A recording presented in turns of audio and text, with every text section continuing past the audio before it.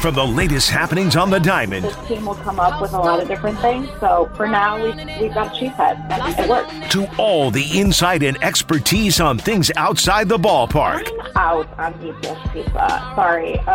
No, do not apologize for that take. It's the correct take. You don't have to apologize for being out on deep dish pizza. We only turn to one person. Batter up. It's Sophia Minnaert on Jen, Gabe, and Chewy. Brought to you by Ewald Automotive. Shop the Ewald Automotive Group's exclusive best used car selection of over 600 of your favorite cars, trucks, and SUVs. Visit any of their 8 locations or shop online at ewaldauto.com. And by Century Foods. Win the ultimate baseball fan experience from Century Foods. You could throw out the first pitch, hold the finish line for the famous racing sausages, or be on the field for batting practice. Enter at your local Century Foods. Remember back in the day when I was covering the Brewers regularly, and you'd be like, God, could they get 90 wins? 90 wins, man. That would be a hell of a season for the Milwaukee Brewers. And here they are sitting at 81-63. Plenty of games left to crack that 90-win spot. Sophia, another big win yesterday for the Brew Crew over the Miami Marlins. You had talked about how they just got to win series, right? That's the game plan for making sure that they are the top team headed in. And do you think that they could catch the Los Angeles Dodgers? Is that something they could do for what would be then the second spot in the National League? Yes, that would be great. I'm just looking at the separation here. So the Dodgers are currently at 88 wins. The Brewers last night picked up 81. So 7-game separation. That's tough to make up, just considering how good the Dodgers have been. Truthfully, I do not know what the rest of the Dodgers' schedule looks like. What do they have, 18 left? How many do the Brewers have left? Oh, boy. Jen, this is a lot of early math. Yeah, 18. 18 games left. This is 144, so 18 games left, yeah. I have 18 games left. I think in terms for them to clinch the division, they're down to 14 with 18 games left. Magic and number. The Cubs have 16 games left, correct. But yeah, I think, look, as we talked about last week, they're doing what they had to do. It's a tough series in Pittsburgh for them. Come back, win 2 out of 3 against New York. Sunday's game was crazy. You know, the 13-inning game, taking a no-hitter into the 11th. You know, it was a tough loss. So, you know, that was a game that you felt like you had won multiple times, and a game that the way that they pitched, you felt like they should have won. And then they come right back, and Brandon Woodruff throws a complete game shutout. Freddie Peralta was fantastic last night, 6 1/3. So they've got they're going to have kind of a bullpen game set up here for today, and then Adrian Hauser is going to come off the IL tomorrow. So it's like I think they're doing everything that they have to do, and what the pitching staff is doing right now is it's top of the top of the league stuff right now. I mean, is it the best starting pitching in baseball, and it's not even close? I mean, they ride this horse. They got a chance. Yeah. Yeah, I think the way that they're pitching right now, you could absolutely make that argument. You know, you look back to the middle of August, they have the best record in the league. They have the lowest earned run average in the league. I mean, these guys are giving up nothing. Over the last 3 games, Burns, Woodruff, Peralta, 1 earned run between the 2 of them. I think it's been 3 walks between the 3 of them and a ton of strikeouts. I mean, they've just given up nothing. And, you know, what we saw from Burns and Woodruff specifically of Corbin going 8 no-hit innings on Sunday, Brandon, the complete game shutout, he didn't allow a single extra base hit in that game. That is something we haven't seen since CC Sabathia and Ben Sheets in August of 2008. Like, even for as good as these guys have been over the last 6 years, this is stuff we haven't even seen from them. So to have them pitching like this is really huge. MLB.com has them right now ranked as the 4th best pitching staff. Now, I believe I haven't separated out starters versus the relievers. So that's across the board right now with a 3.84 ERA behind only the Blue Jays, the Mariners, and the Tampa Bay Rays. Gabe? Josh Donaldson. What's he like to talk to? He seems like a character. And he, obviously off to a hot start, hits the big dinger last night. I mean, a big dinger. That thing got left the ballpark in a hurry. But he seems like a character that also just kind of fits into the clubhouse. Yeah, and he definitely comes over with that kind of reputation. You know, this is a player who he has accomplished a lot. He's got the whole bringer of rain thing, and former American League MVP in 2015. He's bounced around a lot, and he'll tell you, the season with the Yankees wasn't what he wanted. He was hurt a lot, only played in 34 games. But, both his time with the Yankees this year and just the very brief time, 5 games that he had with Nashville, it's when he's been healthy and he's been hitting, it's been power. And that is something that the Brewers are absolutely on board for, right? This is a player that was a really low-risk addition. He'd been released by New York. He was on the 60-day IL. They've kind of been trending towards more rookies and younger players, just the way that the Yankees season is going. And he told us, he was like, I was just on the 60-day IL, but I was feeling pretty healthy those last couple of weeks, and he was really able to do everything physically. So he came over to Milwaukee signing a minor league deal, and he felt kind of ready to go. Got 5 games there, hit 2 homers, and then like you said, he's been on base 6 times now in his first 2 games. It's a huge home run last night. He's just comes in with that attitude of hey boys, I've been here, I've done this. He's very confident. He's comfortable with the player he is. He's 37. He's been through a lot in the league.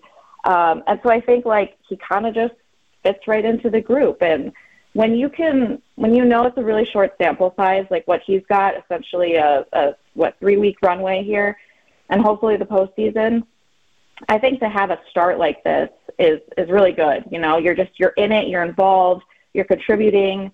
I think that makes it a lot easier to just assimilate with the rest of the group. Well, is it just that veteran presence? Because his numbers in Nashville, I'm looking at NewJersey.com right now, NJ.com, talking about him. Obviously, he's a Yankees cast-off, so that's why they were interested. 3 for 17, a homer, 4 walks, and 2 strikeouts. That doesn't scream going to produce at the major league level. No, it doesn't, and that's what the numbers were with New York with him as well. It was an average that was less than 200. It was 15 hits on the season, but 10 of those were homers. And so it's all right, well, there's still something to work with here. And this is a player that in his career is at almost 270 homers. So I think that for the Brewers, again, it was a really low-risk addition. It was just signing him to a minor league deal. Let's see what we've got, let's see what happens. And a player like this who has power like that has that kind of experience, they're not really fazed by anything. So I think for them, it was just let's see what happens. If he can get hot and give us the best version of Josh Donaldson or the power version of Josh Donaldson, that could help this team. Absolutely. He was on base 4 times yesterday, 2 walks, 2 hits, the home run. If you can get that, not that he's going to produce like that every night, but just, again, the threat of power is a big deal at this time of year. Sophia, is Craig Counsell considered an elite manager around the league? To me, it just doesn't seem as if he gets the credit he deserves. He's not like managing the Yankees here where he's got a unlimited amount of money. He's doing the dance, and I don't know. I don't think he gets the credit he deserves with what he's got to work with here as far as from a salary standpoint. Mm-hmm. Yeah, I think across the league he is incredibly respected. I think people always look at the Brewers and think wow, it is hard to do what this team has done, and specifically in the Craig Counsell era, right? He has the most wins of any manager in Brewers history, and just the way that they are consistently competitive. The number of sort of irrelevant games, and by that I mean games that don't matter for postseason standings. It's less than 5, going back to 2017. So it's you kind of know what the mold of Craig Counsell teams are. He has been a manager of the year candidate a couple of times. He has not won it yet. I think that's criminal. I think he absolutely is deserving of that honor. He's lost to Mike Schultz. He's lost to Brian Snitker.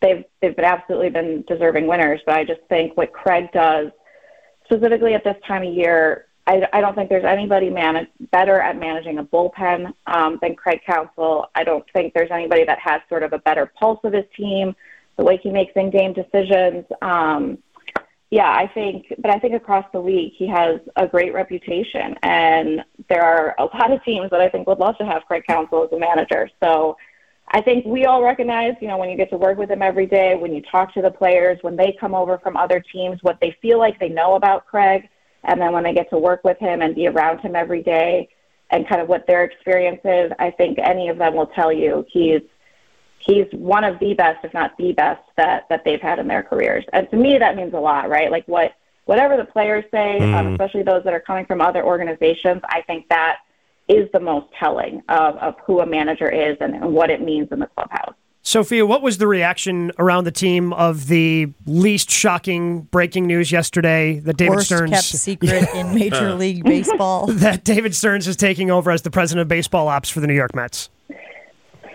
I think you covered it. Like, it's surprising. I think.